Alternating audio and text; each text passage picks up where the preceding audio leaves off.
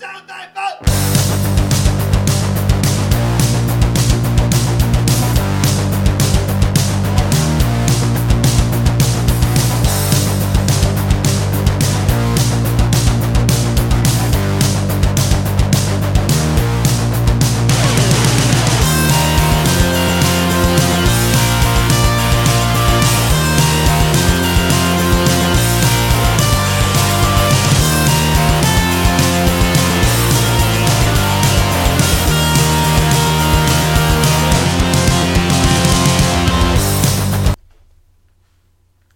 What's up, everybody, and welcome to the Woke Pastor Podcast. It's so good to have you all tuning in.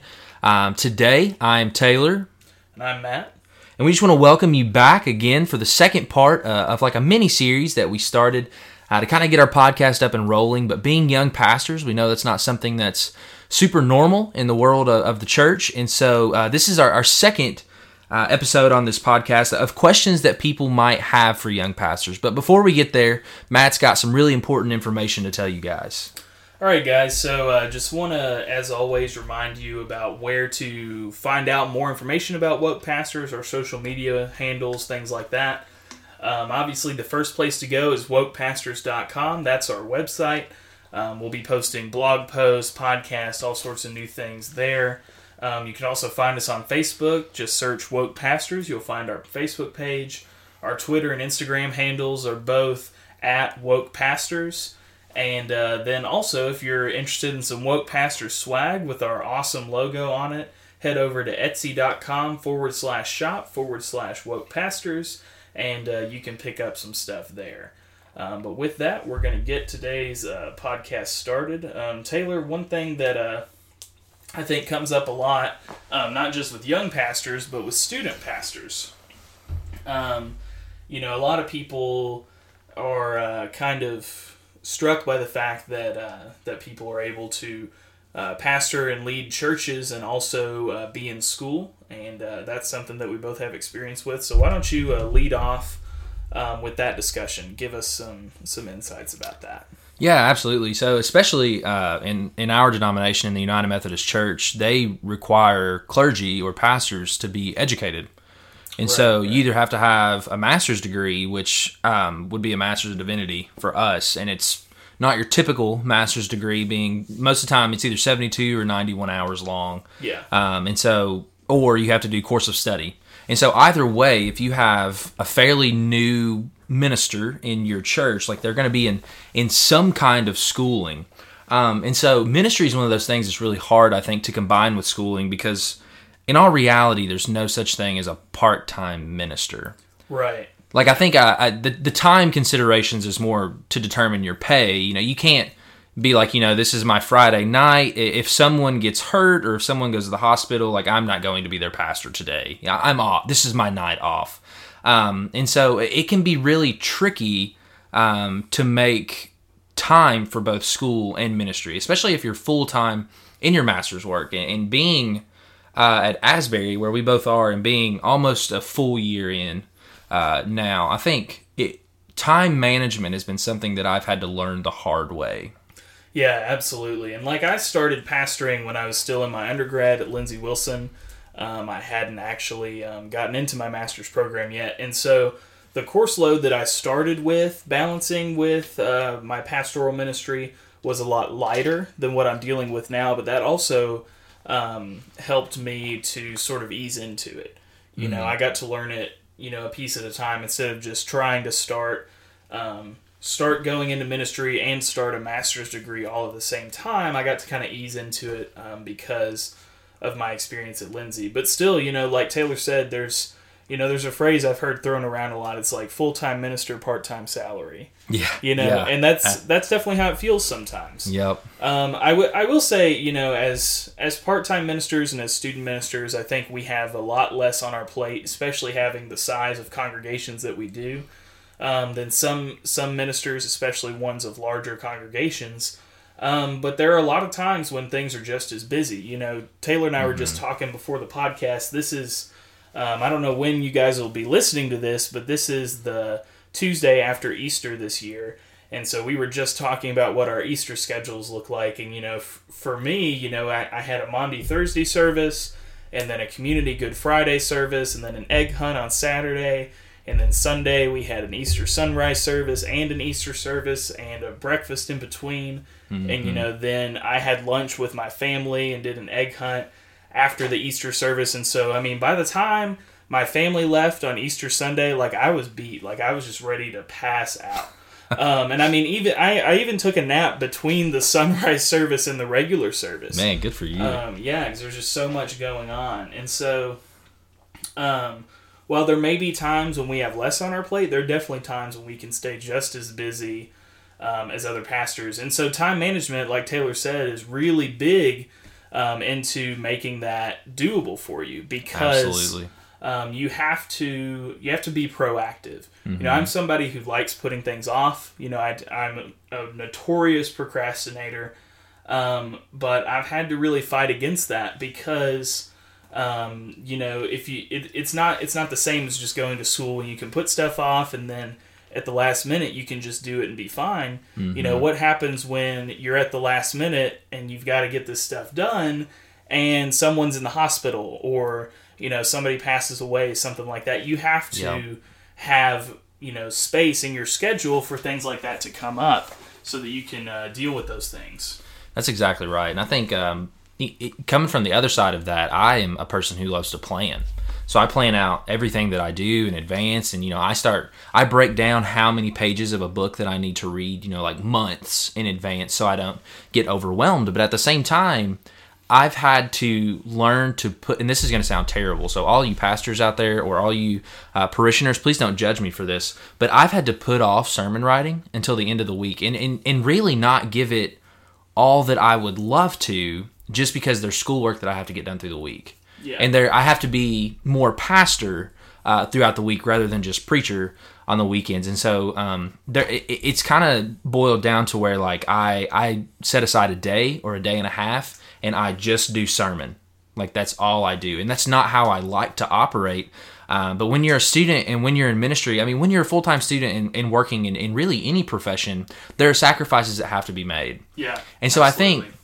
I think for congregations that have student pastors, that have part-time ministers, I think what you lose between a part-time and a full-time pastor is you lose administration. And so I think the passion is there for us in preaching. The passion is there for our pastoral care, and we'll give all of ourselves to that. But in all reality, if we're looking at 20 hours of ministry, and we sermon write, and we do a Bible study, and we do visits, and we do things like that, there's not a lot of time left for administration and doing other kind of organizational tasks like that in the church. What's your experience with that, Matt, and what you've had to cut out?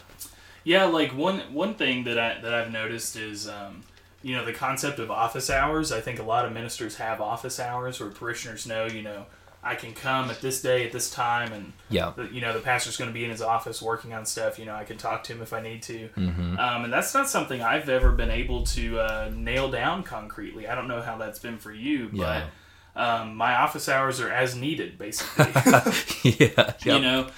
Which, as someone who doesn't like to plan and doesn't like to organize a whole lot, that's nice for me. Yeah. In a way, but it just, you have to be really open to a fluid schedule, because sometimes things are going to have to go by the wayside, and it helps to have, this is something we've hit on a lot in these two podcasts. It helps a lot to have a church that realizes what it means to have a student pastor. Absolutely. That respects that and embraces that. And so, they understand that it's kind of like being a student athlete. You have to be a student first. Yep. In many respects, because one of my professors at Lindsay, our professors at Lindsay, said that if you sacrifice you're tempted, because you're a pastor, you have a pastoral heart, you want to help people, you want to serve people and minister to them, and so the temptation is to sacrifice your academic life so that you can be a better pastor. Mm-hmm. And while that may help your church now, that's going to inevitably hurt every church you serve in the future. Yep. Because you're not taking your education as seriously as you can. So you really need to put your education first as much as you can. Mm-hmm. That's not always possible in all situations. Like we said, things come up. Yeah. That just but to keep that from hurting your education, you just have to plan ahead. You have to work ahead. You have to prepare for those unexpected things that may hit you at different points. Absolutely. And I think one thing that's been really important for me at Marrowbone and Grider is that I've been upfront about my schedule and kind of what's going on. And so like weeks where I have midterms or weeks where I have papers or weeks where I just have big assignments due, they kind of leave me alone. They kind of know what's going on. And so unless something absolutely needs my attention, they just kind of handle it and they just kind of deal with it.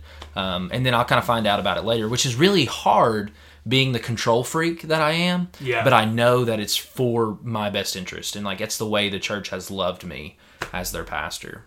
Yeah, absolutely. And that's, we've hit on communication a lot. I think that keeping a good open line of communication with your church is important. Like Taylor and I both took intensive Greek in J-term this year, which was a blessing in some ways, but not most of them. Most of the ways it was pretty... Very few ways. Yeah, it was pretty awful. To give you a taste of what that was like, we were in class 4 days a week for the whole month of January just for Greek. Yep. And for each day we were in class, we had not just the lecture, but we had 2 quizzes and a test and at least 10 pages of homework, sometimes more. Yeah, it was a week's worth of class for a day. Every day, right. Yeah. And so, every week we had 4 tests, 8 quizzes, all this homework to do. And I mean, we were just moving at such a fast pace that it was really difficult to think of anything besides Greek during that time. And, so our congregations, I think, they were all pretty understanding of that. Absolutely. And gave us a lot of leeway with that. My congregation let us postpone Bible study for a little bit, until that was over, so that I wasn't having to prepare for another thing on top of trying to get through Greek. And so it helps to be in communication with them. And, I think a lot of times they're going to be willing to make those sacrifices and to help you as best they can. They probably want to, but they're not going to if you don't tell them how they can do that. Absolutely. If you're not open with them about when times are tough and when your schedule is crammed, then they're not going to know how to make it easier for you, how to help you succeed as best you can. That's exactly right. But on the flip side of being in school and being in ministry, there have been times where I've walked out of class and walked into Bible study and taught what I just learned. Yeah. I mean, as far as like the application of what we're learning, I would highly recommend being in some kind of ministry. I mean, definitely not full time, but some kind of ministry while going to school, because it just adds an entirely different aspect of learning. Yeah, it does. It's directly hands-on. Mm-hmm. As soon as you walk out of class, you start applying what you've learned, and that's been invaluable for me. Yeah, we've had professors in some of our classes who, I remember Dr. Collins in church history, just asked us one day, he was like, how does what we're learning apply to your context? And, I immediately thought of a situation that was going on at my church right at that exact moment that something we'd learned in church history of all things had really applied to. Yeah. And it really helped me to handle that situation in a way that I wouldn't have if it weren't for that class. And, you probably think, especially going into seminary, like things like church history aren't going to be that, that important, and they aren't going to help you that much. But, really anything that you learn in seminary, it seems like, can apply to your ministry context. Absolutely. Also, Taylor and I had IBS, Inductive Bible Study, with Dr. Bauer on the book of Matthew last fall. And I found myself preaching from the book of Matthew a lot. Mm-hmm. And it wasn't just because, I don't want it to sound like it was because, like, oh, I'm reading this, so I'm not going to read anything else. I was still in other stuff and everything, but we were just delving into it, and I was learning so much new stuff about it. Yeah. I found like I wanted to share that with my congregation. And that's often how my preaching happens anyway, is I have a discovery moment with Scripture, and it teaches me something, and I want to take my congregation on that same journey and help them have those same experiences with Scripture. And so, yeah, like the stuff you're learning can actually make ministry easier in some ways. You know, it can make sermon writing and teaching Bible study and different things easier in some respects because you're just in such an intentional time of study, basically because of school. Absolutely. But I mean, one of the realities is that we don't have our MDivs yet. And so we're not technically as qualified educationally as a lot of the ministers that are in church, you know, the people with the grayer hair and the people who have been through this for a minute. So Matt, would you speak to just a little bit about how we're seen in the Big C Church? And what I mean by that is, you know, the entire body of Christ, not necessarily our own congregations. Yeah, so as young pastors, I think we have a lot of zeal, we have a lot of excitement, and a lot of ideas about how things should be done. I think there are times when we may even be seen as like the stereotypical young people who like feel like they have the answers to everything, but it's just because they don't have the experience yet, you know, kind of thing. And it can be difficult at times to be heard and respected at a universal church level, you know, at a larger level. Maybe not necessarily because that's actually the way things are, but there can be people that just make it feel that way. You know, I've had experiences where there have been, you know, Taylor and I we're both young guys. We both dress, you know, fairly casually most of the time. We both have long hair at the moment, though. Mine's getting chopped off Thursday. He's copping out. Yeah, sorry. I couldn't make it anymore. But, you know, there have been times when I think our physical appearances, you know, made people question us. I've actually heard of people who just made, you know, other pastors who made derogatory comments about the way I was dressed at like annual conference and things. Yeah. Which, from a theological standpoint, from a doctrinal standpoint, you know, is baloney. I mean, that stuff doesn't matter. It doesn't matter if you have tattoos. Doesn't matter if you have long hair. If you have a rockin' awesome beard like Taylor. That's right. You know, if you're in jeans or if you're in a suit, you know, it doesn't matter. If you're serving God and you're, you know, the best that you can be, then, you know, that's awesome. And it takes people of all kinds. Absolutely. But I do think as young pastors, sometimes we have to go the extra mile to make sure that we're heard and that we're respected. Yeah. At the Big C church level, like Taylor was saying. But that's not necessarily a bad thing. Because the people who were there, the people who are in leadership in our church, they were in our shoes once. Absolutely, yeah. And they've put in a lot of time and a lot of work to get where they are. And you know, while we may have new ideas and new perspectives to bring to the table, there's also a lot to be said for that godly wisdom that they've built up over the years. Oh, yes. And so I think it comes down to, you know, similar to in our last podcast when we talked about sort of young pastor relationship with older generations in our churches. That also applies to the older generations in our church leadership because, you know, there just needs to be a mutual respect. Absolutely. I think if we can show that, you know, we respect their leadership, we respect their wisdom, their knowledge, all they're coming from, that they're going to be a lot more open to receiving ideas and feedback and things from us. I think so too. I think you're exactly right, Matt. And I think the other side of the coin is that, especially in the United Methodist Church, and I think in really the Christian church, the Big C Church in general, there are a lot of elderly pastors that see the trends and that see, you know, they kind of see this mass exodus of younger people. And so they're willing to give us a lot more opportunities than sometimes I even think we're qualified for. So I remember in high school, my really first mentor and first pastor that I really connected with, besides my childhood pastor, was Reverend James Williams. And so James is now a district superintendent in our congregation.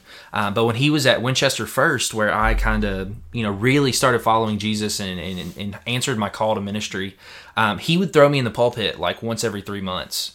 And I was like a 16, 17-year-old kid. I mean, some of the craziest stuff came out of my mouth. And there was no way I was qualified to be preaching. I mean, this was a substantially large church. You know, we're a pretty good-sized church. And there's no way I was qualified to be in that position. But at the same time, he knew that he needed to invest in younger people. and younger leaders. And I think there's a lot of people in our denomination that are willing to roll the dice on us because of that. Because we're young, because we see Christianity differently than I think the people before us. We see it much more hands-on, and we're much more willing to get our hands dirty, and they know that our denomination, that really America needs that. And so they're willing to take more chances on us. Yeah, and I think like a lot like you said, a lot of people are going to be more open to our perspectives, especially than like other professions. I think, while it is important to put in the time and put in the hours to get where we need to be and to get our education and things like that. Yeah. I don't think there's as much push to pay our dues, so to speak, as there may be in more secular professions, because, like you said, people see that the church needs young leadership. The church needs to grow, things like that, and so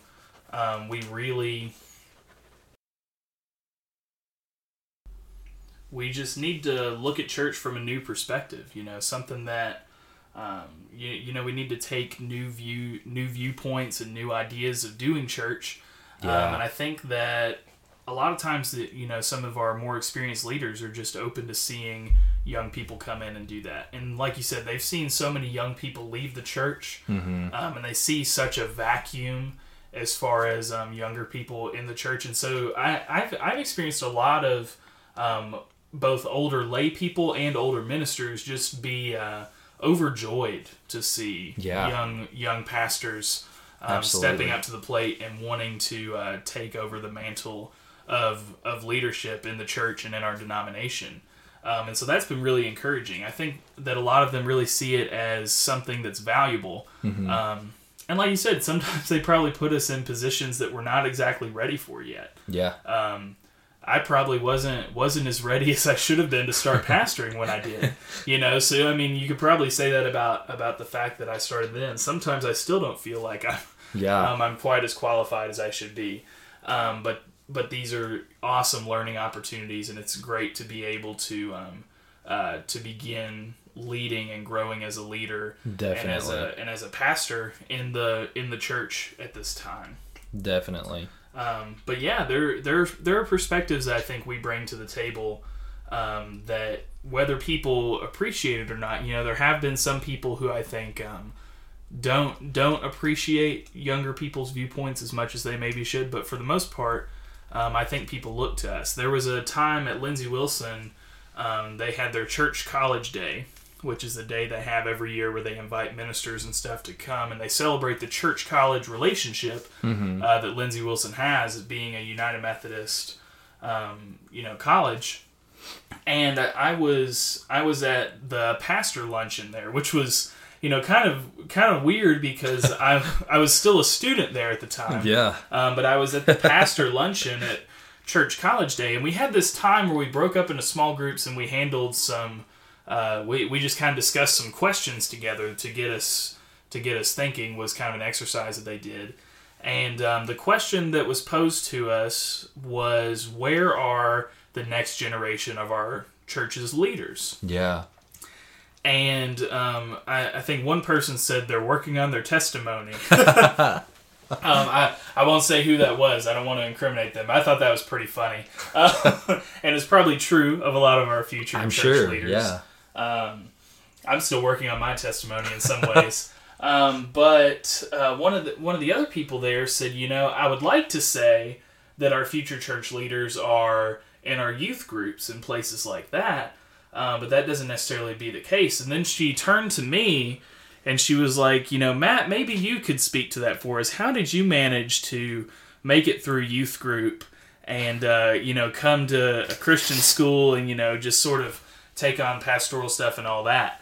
And I kind of made eye contact with, my professor who's in the group, and she was like, all right, just tell it like it is. And I said, well, it was easy. It was easy not to fall out of youth group because I wasn't in youth group, I was like, I fell away from the church, and I was away for, quite a bit. I was kind of on the outs with the church, and I didn't grow up Methodist. I didn't grow up in youth group.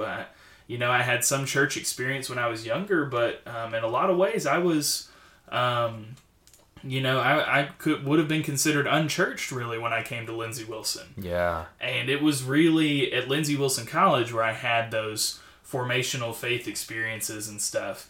And so I think that really opened us up to have a conversation about the effectiveness of our kids and children and youth ministry in our churches, and how we're preparing the next generation to take over the church.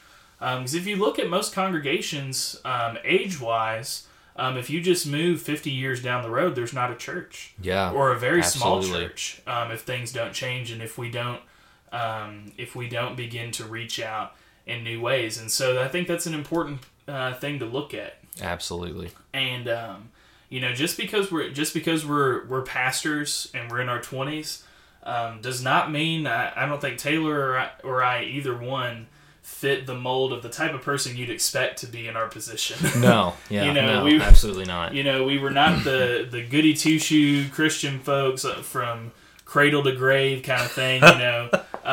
We both have some pretty rocky past experiences. Yeah. That have led us to this point. And I'd say we're both unlikely candidates for the place we're at today. Very but much so. That's just a good portrait of what God can do. Absolutely. And how God can work in us and can redeem us. And I think it gives us a valuable perspective to bring to the wider church because we've been on the outside looking Absolutely. in. Absolutely. And I think, this is kind of a side note. This is not where we planned on the podcast to go. But I think this is really important. One thing that Matt and I's story both have in common is that the church found us in non-traditional ways. Yeah. It's not normal for a church to find you in college. Mm-hmm. It's not normal for the church to find you in a Celebrate Recovery setting and that be like, when God really lights you on fire or whatnot. But I think that's really important for the church moving forward is that we kind of have to stop thinking traditionally. Yeah. And start thinking more, be it missionally or whatever word you want to call it, but like meeting people where they are. And the fact is, there's probably a lot of church leaders that aren't in our youth groups. And so how do we connect with them and how do we find them? And I think that determines the future of the church in America, how well we address that question. Right. I mean, I think we could safely say they're not in our churches now. So Yeah. where are they and how can we get to them? Absolutely. Those are the things we need to be asking. Absolutely. And this next thing we're gonna talk about, this is kind of our last topic for things that we've dealt with as young pastors. Although if there are other questions you guys want us to address, feel free to drop us a line, let us know, and we may address it in a later podcast. And this is something of far less significance than the conversation we've been having about Absolutely. Where our future church leaders are. But it's also semi-related, which is worship styles. Yeah, the battle for worship styles. Yeah, Wow. Hymns versus contemporary and everything in between. And I thank God sometimes that I came into the church about 20 years after the really rough worship wars For all were the fought. bloodshed. Yeah, like most of the blood that's been spilt over hymns versus contemporary was spilt years before I came into the picture. And people are pretty open, it seems, to either one now, even though they may be begrudgingly open to it. That's true. That's very true.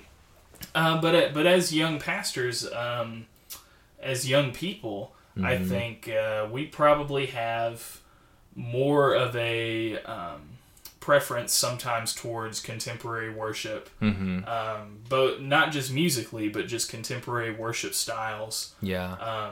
Throughout the whole service than older generations might, and so I think that can potentially be a barrier when you're coming into a church, as they may be afraid that you're not going to like their hymns. Yeah. That you're not going to respect their hymns, that you're going to try and change everything. Taylor and I pastor fairly traditional services or churches, worship-wise, in many regards. And so I don't know that they were worried about us, but I could understand if they were. Absolutely. If they were worried that we wouldn't really take to or respect the ways that they did worship. But the thing is, with the conference, we have to fill out some paperwork every year that's basically our like a profile for the conference to look at for appointments and things like that. And we have to put in that what our worship preference is. Mm-hmm. And I hate that. I'm just gonna come out and say that. I know why they asked that question. I think it's an important question to ask, but it just feels so petty to me. Yeah. You know, like to base where you serve and things like that around something as simple as, you know, the style of worship. And you know, so I put every year when I get asked that question, I put as long as the people are worshiping earnestly and in the Spirit. Yep. I do not care. Absolutely. That's the most important thing. I have been in traditional settings where they've sang hymns, and I've absolutely felt the Spirit move. And I've absolutely enjoyed it and loved 100%. It. And then I've been in contemporary settings where it was dead. It felt like I was walking into a funeral. You know, so style doesn't automatically equal the presence of the Spirit, I don't think. And I shouldn't say the presence of the Spirit, but being moved by the Spirit, or like, you know, that necessarily. It's much less important what you're singing, but how you're singing it. Yeah. And so there was a church I interned at in Lexington, and I'm going to be honest with you guys, they didn't have the most talented musicians. They just didn't. But I have never heard a contemporary worship band that sounds better than they did. Mm-hmm. Because with every song, and with every lyric, and with every chord, they poured their heart and souls in it. It was true worship. And so I would take them over Hillsong, I would take them over, you know, Saddleback's worship bands, whatever, because they were truly changed. And you could hear that. Yeah. You could absolutely hear that. And you can hear that in hymns. Yeah. And so it's not like, you know, we just have to get rid of the hymns because they're preventing young people from coming into the church. I think it's the way, it's a heart condition, not a music condition. Absolutely. And like the theology and the heart behind what we sing really matters. And I think hymns and contemporary music both have their place and both have their benefits. Absolutely. For one thing, I found that most hymns tend to have a lot more theological depth and meat to them than a lot of contemporary worship does. Absolutely. And that's not meant to be a huge stab at contemporary worship. You know, I love a lot of, well, I love some of what's being put out there. We'll talk more about that kind of thing later. You know, I find there's often a lot more theological meat to hymns, you know, and there's a lot there. But if you sing them in a way that's routine and where you know it's just what you've always done, and you don't think about that, then you can miss that. Absolutely. You know, it's the same way with like, you know, liturgies and you know, responsive readings. You know, if you really look at what we're saying together, and you really think about it, there's a lot of depth there and a lot of moving things. Like just going through the Great Thanksgiving that we use for communion in the Methodist Church, like it rocks my world when I think about the things we're saying. But, you know, when you say that, you know, once a month, a lot of churches do communion in the Methodist Church. If you say that once a month for your whole life, then eventually it can become routine and you start to lose the meaning of it. Absolutely. And you know, contemporary music can be more contemplative, and it can be more worshipful also sometimes. I don't want to say more worshipful, I guess, but more energetic maybe. Yeah. This is the word I'm looking for, more energetic. Yeah. More charismatic, I guess. Yeah, absolutely. People can really get into worship and lose themselves in worship more. And it's also just music that people are more familiar with. Yes. And you know, when most of the hymns were written, that's what they were. Yeah. You know, people don't like guitars and drums in worship today, but you know, when Charles Wesley was writing his hymns, he was putting them to the tunes of bar songs. Exactly. You know, because that was the music people knew, and that was probably just as controversial then as it is to have drums and guitars today. Yeah, I'm sure. And I think it all goes back to that point that we talked about in our last little segment. It's not... We have to look at the church from new perspectives. Yeah. You know, and what is it that's going to allow us to be, to connect with people that aren't a part of this body? Because, I mean, at the end of the day, the church is one of the only institutions that exists solely for the benefit of those that are not a part of it. Amen. And that's not my quote. I can't remember exactly who said it. But we have to realize that. It's not about us, the people who are sitting in the pews, but it's about us connecting with those people who are outside of us. Yeah. And when you realize that, the worship wars seems much less important. Yeah.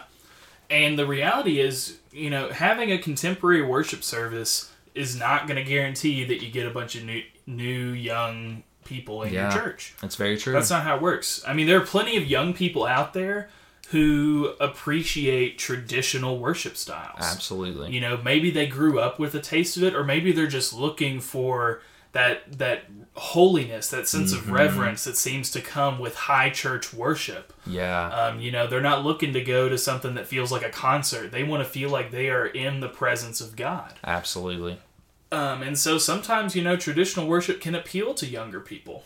Yeah. And there's successful churches that do both. Yeah. There's people that sing hymns and have a very traditional worship service that are booming with young people. I think of one of our professors, Dr. Terry Swan, visits a church in Manhattan, I believe. It's a Presbyterian church. It's super structured, super traditional, and there's more young families there than at any church that he's ever been to, he says. And so it's not impossible. It's absolutely not impossible. And it's also good to just recognize that you probably have people who like one or the other. Mm-hmm. At Paint Lick we have what I would call a blended service where we have hymns and we have some contemporary songs that are led by a guy in our church who plays guitar and does an awesome job leading worship. I've started playing my cajon with him a lot of times, which is a box drum, for those of you who don't know what a cajon is. It's not a boom box. It's a cajon. There's a difference. Boombox goes on your shoulder. Cajon you sit on and you play it like a drum. But we have both because we have young families and we have people who are a lot older and have been in this church a lot longer. Yeah. And so we try and do things that speak to everyone. Yeah. We want to be able to reach everyone and make sure that everyone's comfortable there. And I think that also provides a space for those who are more comfortable with the contemporary stuff and prefer the contemporary stuff. They get that, but they still have some hymns. Yeah. And so hopefully that can warm them up to seeing the good side of that. And likewise, those who are more traditional and just like the hymns and don't like contemporary as much, having that contemporary there as well will hopefully help them warm up to that side of worship so that we have, a more rounded experience. Absolutely. I think that's awesome. Because at the end of the day, worship isn't about you. Yeah. It's not about what you like. It's not about what you want to listen to. It's not about what you get out of it. It's about worshiping God. Absolutely. And we worship God in many different ways. Mm-hmm. Whether it's responsive readings or worshiping to guitars and drums and keyboards, or whether it's worshiping to pianos and organs, or I don't know, anything in between. There are all sorts of ways to worship God, and they are all viable. They are all good when we do them earnestly and in the Spirit. Absolutely, amen to that. That's my firm belief. So, amen to that. Anybody out there that's dealing with that struggle, that's worried about one side or the other, just know as long as you do it well, as long as you do it faithfully, and as long as your heart and your minds are in the right place, doesn't matter what you're singing. Mm-hmm. It matters a little bit, but it doesn't matter the style of what you're singing. Yes. I should say. Yes, absolutely. There are some songs you probably shouldn't sing in church. I don't want to sound like that, but the style is secondary. Absolutely. To the condition of your heart when you come into worship. Absolutely. Well, with that, we're going to go ahead and begin our wrap-up, and I'm now going to say a quick prayer for us. Holy God, we come to you, and we thank you that you are aware of us, that you're aware of our presence, that you know us so intimately. We thank you, and we know we're not worthy of this, Father, but we just ask that you will continue to mold and shape us to make us look more like Jesus Christ, that you will open up our minds and realize that sometimes it takes new perspectives to reach people that aren't yet a part of your kingdom. Sometimes it takes new perspectives to truly be the church and the Christian people that you have called us to be. And so, Father, we ask that you give us that humility and that you make us realize that we need help, that we need other people. We love you, and it's in Jesus' name that we pray. Amen. Amen. Once again, if you have other questions about what it's like to be a young pastor, feel free to send those to us. Or any questions or topics that you'd like to see us cover in future podcasts, be sure to hit us up with that. You can find us on wokepastors.com. That's the main source for Woke Pastors information. Also, search us on Facebook, like us there. Just search Woke Pastors. Instagram and Twitter at Woke Pastors. And if you're looking for Woke Pastors swag, the place to be is etsy.com/shop/Woke Pastors. Once again, we thank you for listening. Thank you for tuning in today. Glad that you're here at the Woke Pastors podcast. We hope that you got something out of it. I know that we really enjoy doing it. Yeah, we do. But until next time, we'll just say stay woke. Stay woke. Stay awakened.